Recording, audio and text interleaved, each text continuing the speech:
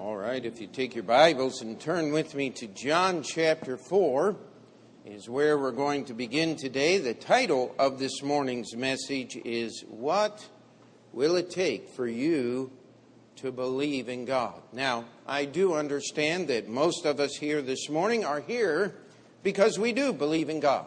Otherwise, why would you be in church on Sunday morning? And we do know that there are some that are searching, but we say we believe in God and we do everything that we do because we say we believe in God, but yet when the real crisis comes in our life, do we really believe in God? And what I want us to do, if you were here for Sunday school, we kind of set the stage with the story of the widow woman at Zarephath and how that she believed enough in God and in the man of God to do what he said and to live every day for nearly 3 years. But it wasn't until tragedy happened in her life that she really and truly believed. And there's a lot of verses in the Bible that speak to people who believe. I guess the best way to put it may be that they believe about God, but they truly don't believe in God. It talks about those that believe, but not to the saving of the soul. It's a terrifying thought as a pastor to stand before you week after week and to know that there are people here in this auditorium that are not saved. And yet, even more tragic is to know that people are saved, but they do not believe God's word enough to be simply obedient to it, whether that be baptism or following in church membership or in daily decisions to trust God instead of the powers that be. You know, it's interesting. If you put a lab coat on, people will believe you. I've actually thought about wearing one into the pulpit Sunday morning just to see if it would make any difference. They did an experiment years ago. They got a group of people together, and they set them in a chair that was wired to a buzzer. And when you push the buzzer, the person in the chair got an extremely unpleasant sensation of electricity in their body. Nothing to really hurt them, but according to the test results, it made you feel like you'd been hurt. And they made every one of them sit in that chair and press the button so everybody in the group would understand that it hurt the person sitting in the chair when you pushed the button. And then the guy who had explained this said, now, you sit in the chair, took one of their group and said, now I want you to push the button. He said, no, I'm not going to do it. And then they brought a guy in a lab coat in that looked like a doctor. And he said, push the button. 9 times out of 10, knowing that it would hurt the person sitting in the chair, having experienced the pain themselves, because the guy looked authoritative, they did it anyway. No more coercion than just a man standing there in a lab coat saying, push this button and hurt this other part of your team. Sometimes I do not wonder why God calls us the sheep of his pasture. We follow. We often don't even think about what we are following. This is our 20th year as a church, and I will tell you that all of those 20 years I've prayed that God would give our church people that did not just have a paper faith in God, but had a living, breathing, thinking relationship with the God of the Bible. That were Christians on purpose. That not only said they believed in God, but knew why they believed in God, and knew enough and had enough belief in God that it changed the way they behaved during the week. That's what the Bible calls real Christianity. Could we say amen to that? I mean, if your belief doesn't work, fix it. Amen? I mean, how many of you would have a car that just sat on the street and it didn't run? And you get tickets because you couldn't move it for the alternate side street sweeping. Say that fast 3 times. And you knew the car was broken and you didn't fix it and you just left it sit there, and then they towed it and sent you a great big bill. And how many of you'd like a car like that? You'd say, that's foolish, Pastor. Why would I do that? Well, I want to challenge you this morning to think, why would you want a faith like that? Why would you want a belief in God that doesn't work? That doesn't give you real answers to real problems in real time? You heard about the guy that was praying, just a little joke. And he said, God, the Bible says that a day is 1,000 days, and a day, an hour, a day is 1,000 years, and 1,000 years is a day to you. God said, yes, that's what the Bible says. And he said, does it work the same with money? Would $1,000 be like $1 to you? God said, yes. He said, God, could I have $1,000? God said, tomorrow. In 1,000 years. Amen? Just a little joke. But often that's the way we treat God.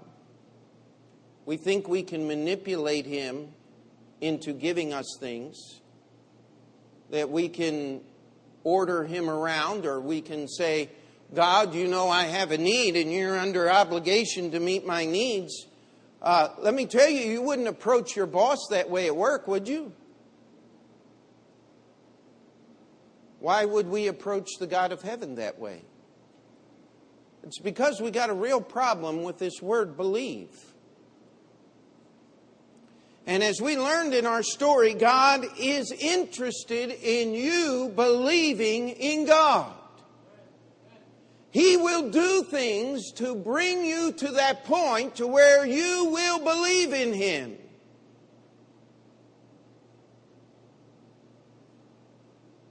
I can end with the ultimate, which will be at the great white throne judgment. You will believe in God then, but it won't do you any good. It'll be too late. God is working in our world presently so that you have the opportunity to believe in Him.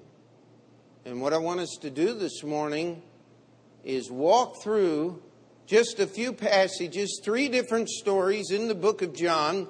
And we're not going to be talking about the woman at the well. We're going to the end of the chapter, chapter 4, verse 47, verse 46. Verse 46 of John chapter 4. So Jesus came again into Cana of Galilee, where He had made the water wine. And there was a certain nobleman whose son was sick at Capernaum. When he heard that Jesus was come out of Judea into Galilee, he went unto Him and besought Him that He would come down and heal his son, for he was at the point of death. Then said Jesus unto him, except ye see signs and wonders, ye will not believe. The nobleman saith unto him, Sir, come down ere my child die. Can you hear the passion and the despair in those words? Jesus saith unto him, Go thy way, thy son liveth. And the man believed the word that Jesus had spoken unto him, and he went his way. Now I want to stop right here and just get the story.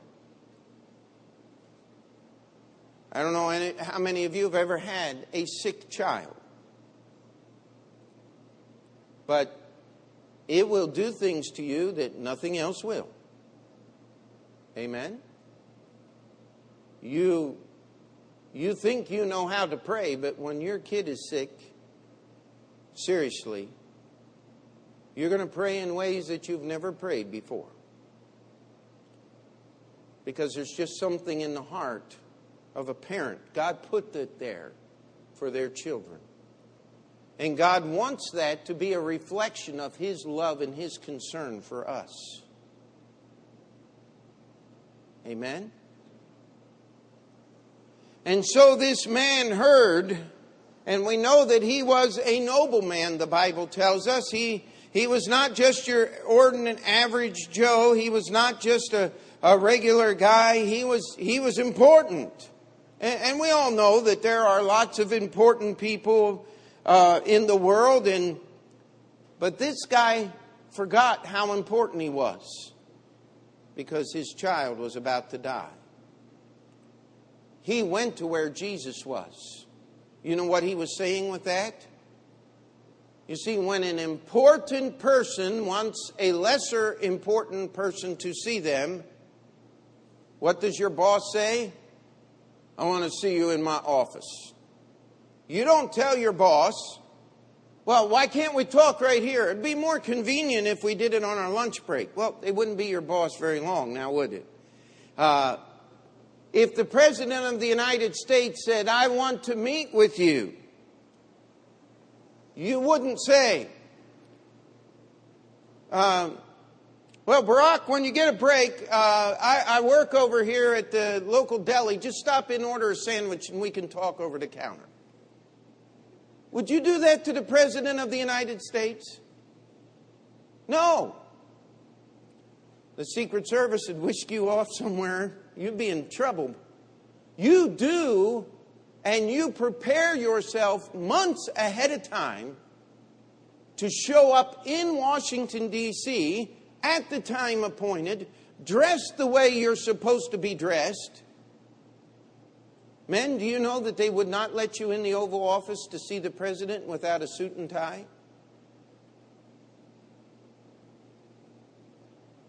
It's just protocol. You wouldn't be allowed in. In fact, they have a little closet full of coats and ties that if some emergency comes, you'll try to fit into one of those and put a tie on so you could see the president. It really is that way.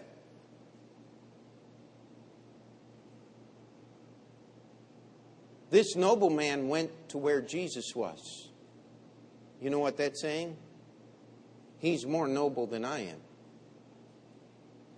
He's more important than I am. Now, why was he so desperate to see Jesus? Well, that's plain. The story tells us his son was about to die. He was going to do whatever it took for his son to be made well. I want to tell you, his faith was in the right place, was it not? Where better could you put your faith than in Jesus Christ? He knew that Jesus had the power to heal his son. He believed that Jesus would have compassion and come down to his house and heal his son. And Jesus did something a little different. He said, your son lives. Go home. And it said the man believed the word that Jesus spake unto him. Now, isn't that good? Amen? He believed the word that Jesus spake. He turned around and he went home. But I want us to go back and read the rest of this story because we're going to see that it's not quite as simple as we might think it is. In verse 51, and as he was now going down, his servants met him and told him, saying, thy son liveth. Now read very carefully with me. Then inquired he of them the hour when he began to amend. And they said unto him, yesterday at the 7th hour the fever left him. So the father knew it was at the same hour in the which Jesus said unto him, thy son liveth, and himself believed, and his whole house. Did you get that? He believed the word that Jesus said. He was turning around. He went the way back to his house, which was somewhat of a journey. And his servants were coming down the road, and he met them. And they said, Master, your son lives. It's a miracle. He said, what time did he get better? Wait a minute. What's the catch here? You see, the father wasn't convinced that it was Jesus until they matched up their sundials. And said, well, it's about the 7th hour. That'd be about 1 o'clock in the afternoon. And wait a minute, let me think here. Now, what was going on? Where was the sun in the sky? You know, they didn't have Seiko and all that stuff back then. He said, yeah, it was about the same time. It was the same time. Therefore, Jesus did it. Let me ask you a question. Why did the nobleman's son get sick?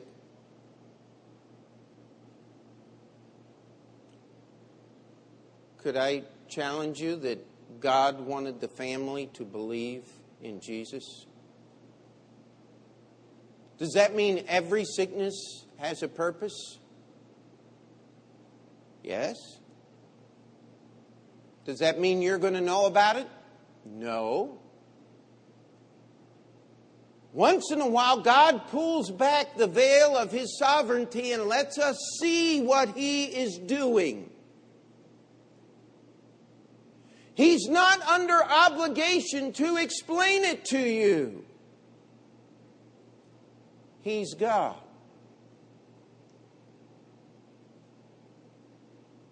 How many of you have ever dealt with little children? What is their favorite word? Why? What are you doing, Dad? Fixing the kitchen. Why? Because we put the baptistry in and it tore the kitchen up. Why? Because the building department said we had to put a beam and post in there so the baptistry wouldn't fall through the floor when it was full of water and people. Why? Because we want to be safe. Why? Because Daddy said so. Okay.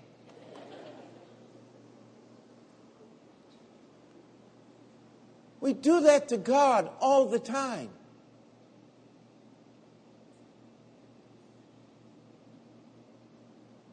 Why did this man have to go through so much sorrow and anguish of soul that he would leave his house and go out into the countryside hunting for this man called Jesus? And when he found him, he falls down before him and prostrates himself and says, my son is going to die and you can do something about it. And Jesus says, go home. He believes. But he doesn't believe in Jesus until he's gotten out his sundial and matched up the time. You see, Jesus nailed it before it started. Except ye see signs and wonders, you will not believe. Let me tell you, there's an awful lot going on today about signs and wonders, are there not? Could I give you God's greatest sign and His greatest wonder? Right here.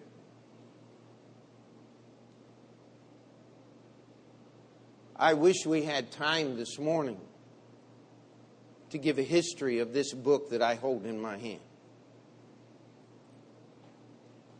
It is the most amazing history. How God preserved a book for you and I today. Do you know parts of your Bible are 4,000 years old? Can you tell me one book that you can go down to the bookstore and buy that is 4,000 years old?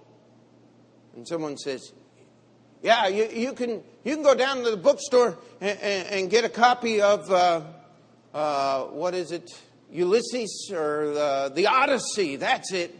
No, sorry. That only predates Christ less than 1,000 years. Not even close. Not even close to your Bible. And somebody said, well, I got the Gilgamesh epic. How many of you have ever heard of the Gilgamesh epic? 1, 2, 3, 4. Anybody else? Let's get an honest count here this morning.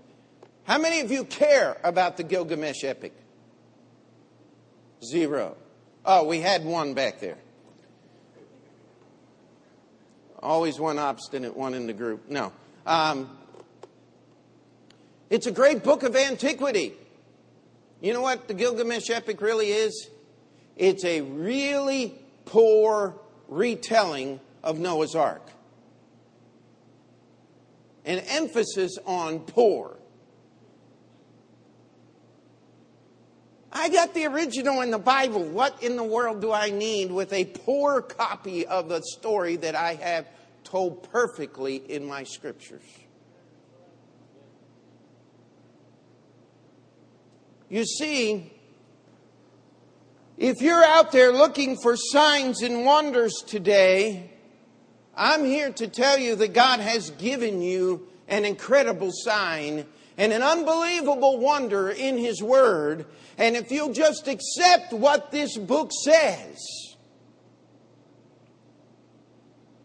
that's all you'll need to get you through this life and into eternity. You might hear someone, but preacher, in the book of Acts, they spoke in tongues and they did miracles, and the apostles, why don't you do these things today? And it's very, very simple if you'll just believe what the Bible says. You see, when was our Bible complete? Somewhere between 95 and 105 AD, depending on whose calendars you use. There were complete copies of the Bible in existence in the Old Latin as early as 120 to 150 AD. In the original language of Armenia before 200 AD. In the language of the Gauls, southern France, the ancient language before 250 AD. That's old.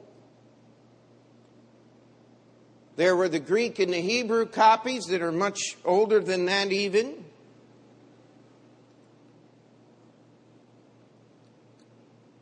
But the truth of the matter is,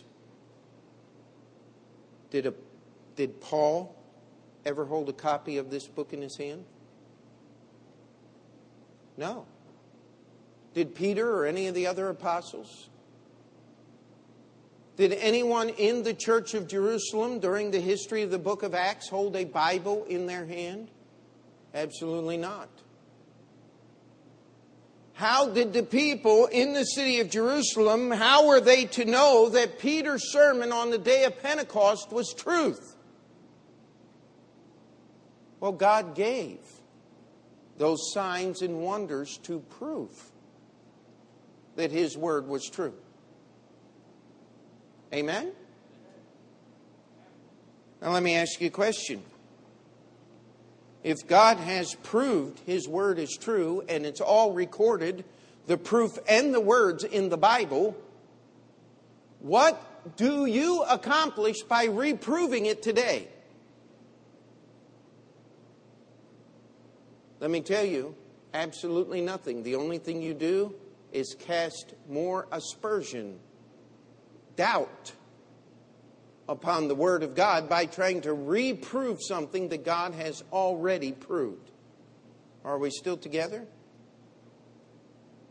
I don't need to do a miracle for you to know that I'm preaching the truth. I just need to repeat to you what's printed in the proven Word of God. Amen? Why is it so quiet this morning? Do I need to yell louder? Maybe, and hopefully it's because we're thinking about this word belief. You see, if you believe in this book, it ought to help you make decisions in your life. How many of you read this book and decided to trust Jesus as your personal Savior because the Bible said so? Could we get a good amen on that? You see, He gives you an eternal salvation because He said so right here.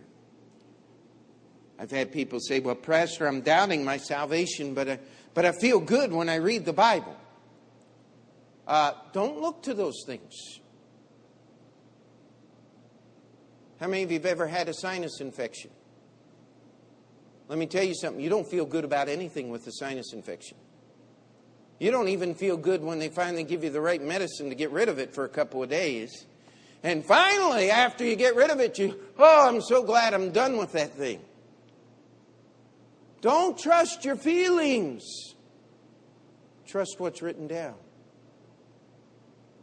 This man wouldn't believe that Jesus had healed his son, even though his son was reported to be alive, until he aligned the times to make sure that it worked out. Could I challenge you, don't be like the nobleman in John chapter 4.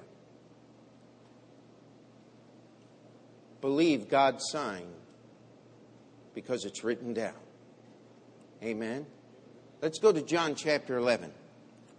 How many of you already know the story in John chapter 11? Most of us should. The story of Lazarus.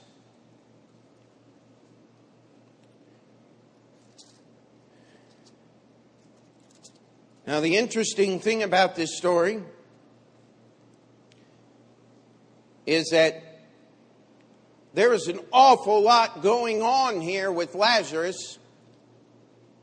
And the only thing that Lazarus had to do with it was to die. This story was not about Lazarus. Somebody said it was about Mary and Martha. Well, let's read the Bible here. Let's look at verse 15. And it says, Jesus is speaking here. Verse 14, he tells them that Lazarus is dead. Verse 15, I am glad for your sakes that I was not there, to the intent that, what's that next word? Could you read it out loud? Who's ye? The disciples. He said, I'm glad I wasn't there, that ye, the disciples, might believe. You know what that tells me? That tells me that people who have trusted Jesus as their Savior sometimes have a problem with believing. And Jesus did some pretty radical things to shake them up. Lazarus was Jesus' friend. Mary and Martha sent to him a message. And of course, John, when there was a special relationship, he referred to that person not by their name. He referred to himself as the disciple whom Jesus loved, because there was a special relationship between John and Jesus.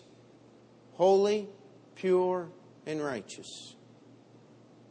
You know what? There was a special relationship between Jesus and Lazarus, and between Jesus and Mary eventually.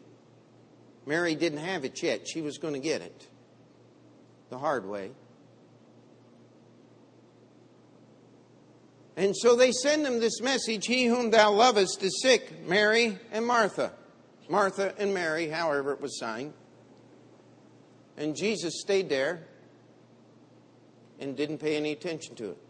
He tells his disciples, listen, I'm glad I wasn't there because I want you to believe on me.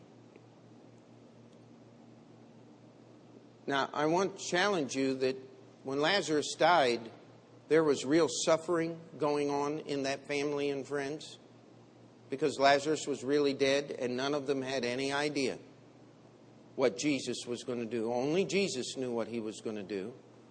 I want you to skip down with me to verse 42. Jesus is at the tomb of Lazarus. Verse 41, he starts his prayer.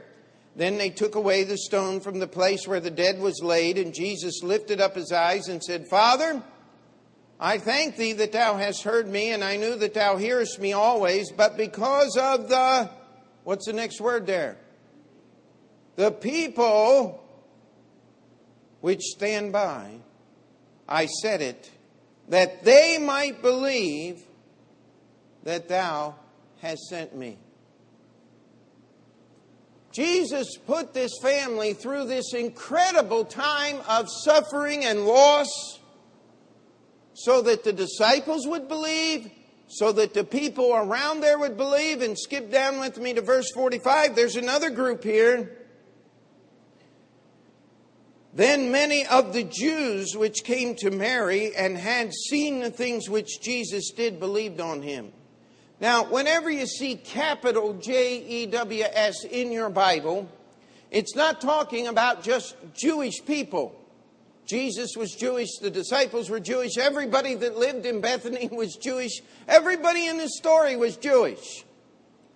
It's talking about the religious leaders, the scribes, the Pharisees, the Levites, the priests. The religious leaders,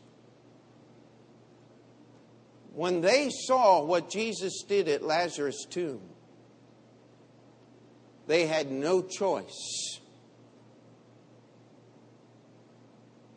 except to abandon their tradition and believe on Jesus.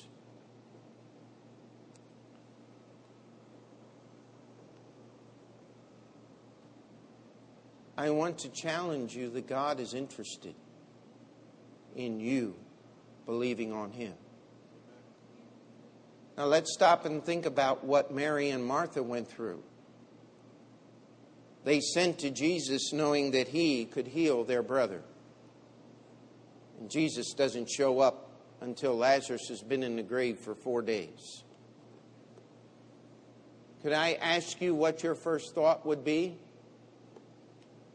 Well, could I tell you what Martha's thought was?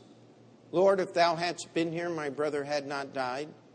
But I know even now, and she went on, you can do anything, Lord. Mary, she said, Lord, if thou hadst been here, my brother had not died, period. I think that's one of the biggest periods in your entire Bible. Mary didn't have the faith in Jesus until after her brother was raised from the dead. Have you ever doubted someone only to find out that your doubts were unfounded? We've all done that, haven't we? How many of you have ever doubted God? If you're alive, you have. Let me tell you something, your doubts are unfounded because this Bible says so. The story of Lazarus is here. Jesus is always doing something that will help other people believe on him. We judge what goes on in this world and in our lives personally by the amount of pain we experience. If there's no pain, it's good. If there's lots of pain, it's bad. I want to challenge you, that's not the way to judge life. If it's according to God's Word, it's good. If it's not according to God's Word, it's bad.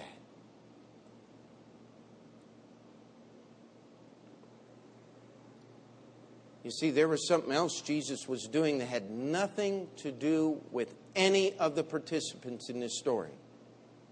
You go down to the end of the chapter, and in verse 46 it tells us that there were some that went their ways to the Pharisees and told them what things Jesus did. Verse 47, then gathered the chief priests and the Pharisees a council and said, what do we, for this man doeth many miracles? This was the causative agent that brought the power of the Pharisees, Sadducees to bring Jesus to the cross. Now, did they trick Jesus into getting on the cross? Did they manipulate events and play Pontius Pilate like a fine violin until the point to where he had to condemn Jesus to the cross? A careless reading of the Scriptures might bring you to those conclusions, but nothing could be further from the truth. Jesus willingly laid down his life. Read John chapter 10. He was not a victim. He was the victor. Even in death, he was the victor. But Jesus could not just walk down to the Roman judgment seat and said, I present myself for crucifixion. It's not the way it worked. It had to be fulfilled according to the Scriptures. And we don't have time this morning to be a whole other sermon. But when the sacrifice was offered on the Day of Atonement, the high priest would confess his sins and the sins of Israel and lay his hands upon the sacrifice. What happened in the council of the Sanhedrin the night before Jesus was crucified? The servants of the high priest and Pharisees and Sadducees laid their hands upon Jesus. Only it wasn't like what happened on the Day of Atonement. They slapped him. They beat him. They pulled the hair out of his face. And they confessed their sins. Not knowingly, of course. If thou be the Christ, prophesy he who smote thee. You know what they were doing? They were confessing their unbelief in him as God. They fulfilled the Old Testament picture perfectly. The sacrifice was to be flayed. Pontius Pilate supplied the Roman scourge to cut up the sacrifice, which was Jesus.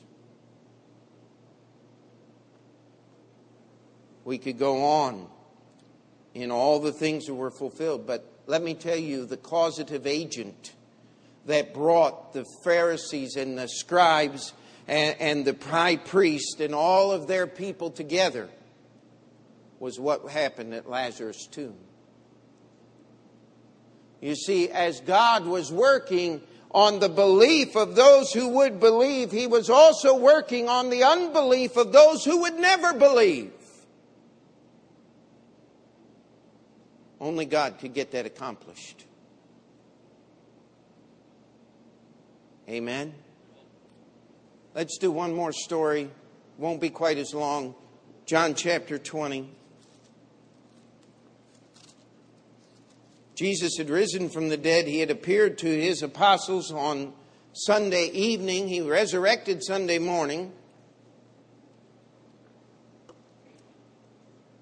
Had appeared Sunday morning to the women, Sunday afternoon to Peter, then the two men to Emmaus, Sunday evening to almost all the disciples. Judas, of course, had killed himself, was not present, and Thomas was gone. And they told Thomas,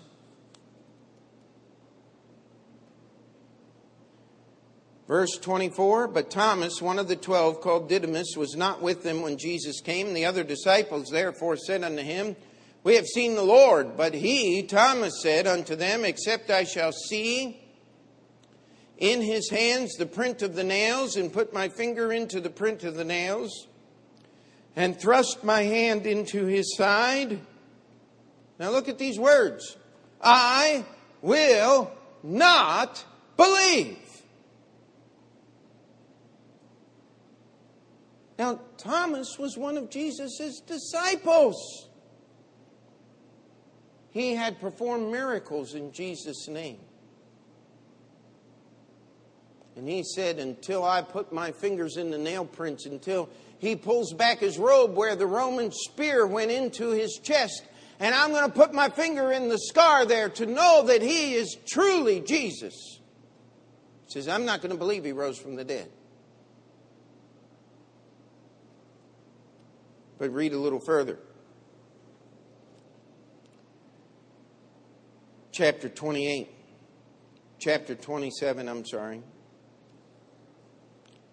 And verse 27, chapter 20. Then saith he to Thomas, Jesus, reach hither thy finger, and behold my hands, and reach hither thy hand, and thrust it into my side, and be not faithless, but believing. And Thomas answered and said unto him, my Lord and my God.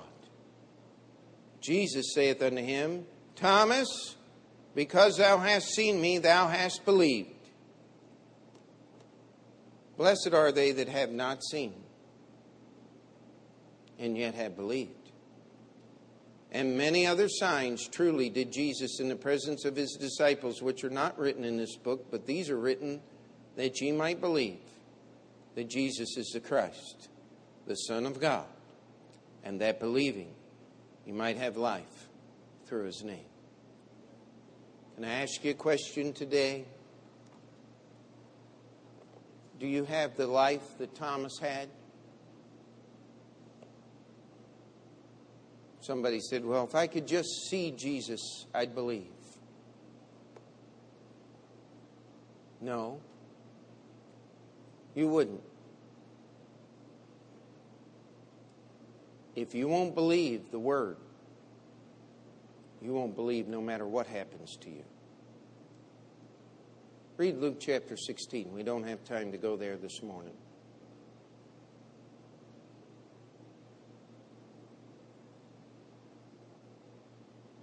Do you have the life that Jesus offers? It comes by believing on the Lord Jesus Christ. You know, we're eagerly awaiting the birth of a little child into our church family. Amen? Pray for Carolina. She's actually down in the children's church today. She's due either today or tomorrow. This is the week. So pray for her if you would. You know, when that little baby is born and you look into those little eyes and you hear those little baby noises, I tell you, there's nothing like that in this world. It's a wonderful thing. But you know, this church is to be a birthing center, spiritually speaking. It's a place where people learn what the Bible says so that they can believe in Jesus biblically. You see, Jesus isn't here to solve your problems. He's here to save you from your sin. There is a difference. Jesus isn't here just for you to get excited about him. He's here because he's God and he's the only one who can save you. Thomas had a problem. He didn't want to believe.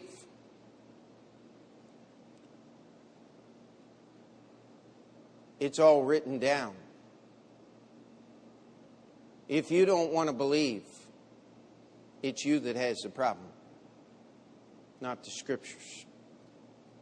Well, how do I know the Scriptures are true? Investigate them. Study them. Pry against them, if you will. This is the anvil which has worn out the hammers of the critics. Not the other way around.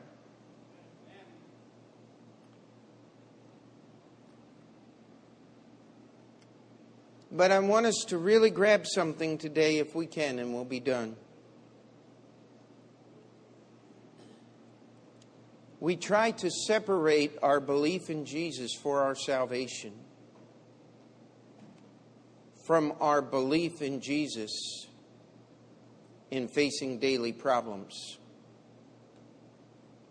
And I want to challenge you, if you can separate that belief, you don't have Bible belief.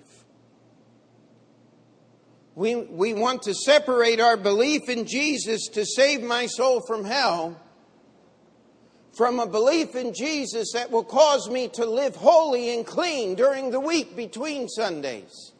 I want to challenge you, if you can separate your belief in Jesus from your practice during the week, you don't have Bible belief.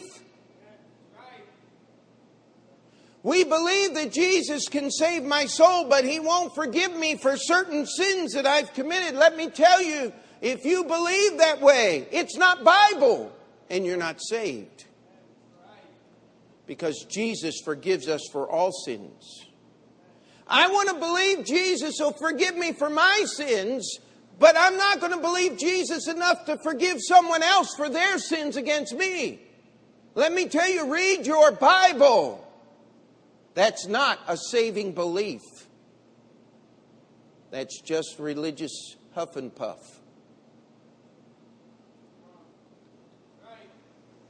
If I believe in Jesus, He will change the way I live, the way I think.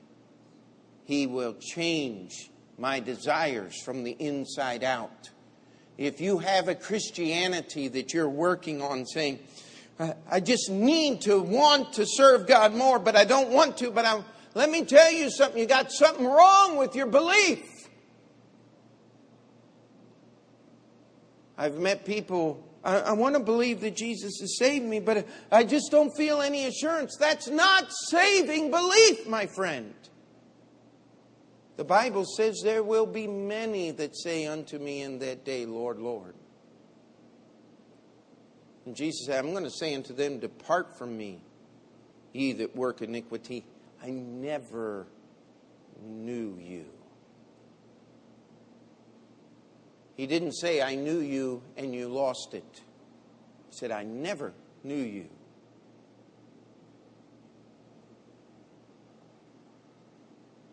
The nobleman didn't believe until he lined up his time. Mary and the people and the disciples and even some of the Pharisees and the Sadducees didn't believe until they saw Lazarus' body walking out of the tomb after he'd been there for 4 days. Thomas refused to believe until Jesus was standing in front of him and saying, here's the nail prints, Thomas. Here's this wound in my side. And Jesus said, blessed are they that believe and have not seen. I don't need to see a physical Jesus. I have it all recorded in the words of that book called the Bible. I can see Him through faith.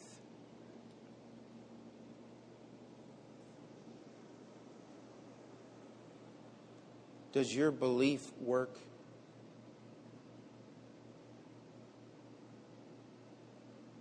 If it ain't working, maybe it's not saving either.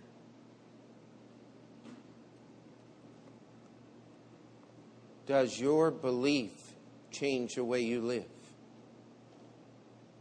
If you're saved, guess what you need to do? You need to get baptized. If you really believe in Jesus, you ought to believe enough to get wet. Amen? If you really believe in Jesus, you ought to believe enough, ladies, to put up with the little brats. Those wonderful little children in the nursery. Amen?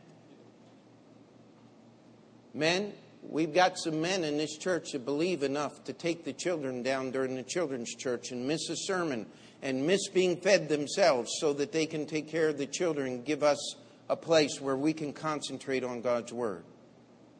I like that kind of belief. We have people that believe enough to get a handful of tracts and walk up and down the streets and pass them out. To call people that they're friends and people they have influence with. I've had people come to me and say, Pastor, why can't I? Well, you're not even a member of the church. Well, why is that? Well, we only allow people who are members of our church to serve. Because that's why the Bible says. The church is the body of Christ. You need to be attached. And you need to be serving. If you're not, you better check out what kind of belief you have. Because if it works, it's going to make you do some things. And all God's people said, let's pray. Dear Heavenly Father, we come before you in prayer this morning. And Lord, I pray that the Holy Spirit would do so much more than can be accomplished with simple words. My prayer is that none would be offended by the words unnecessarily. But Lord, if they are offended, that they would be offended to believe more in you and your word. Lord, we want the Holy Spirit to make decisions during this time of invitation, not our emotions. We want the Word of God to be the basis of everything that is made, not our desires to be better people. Lord, I ask that you would work in our hearts and in our church during this time of invitation. That as we call this a worship service, it would truly be a worship service, a surrender of our lives and souls to the obedience of your word. Pray the Holy Spirit would have freedom to touch specific issues in specific lives. It's in the name of Jesus we pray. Amen. Let's stand together, Brother Franz, if you come and lead us in the hymn of invitation. 500.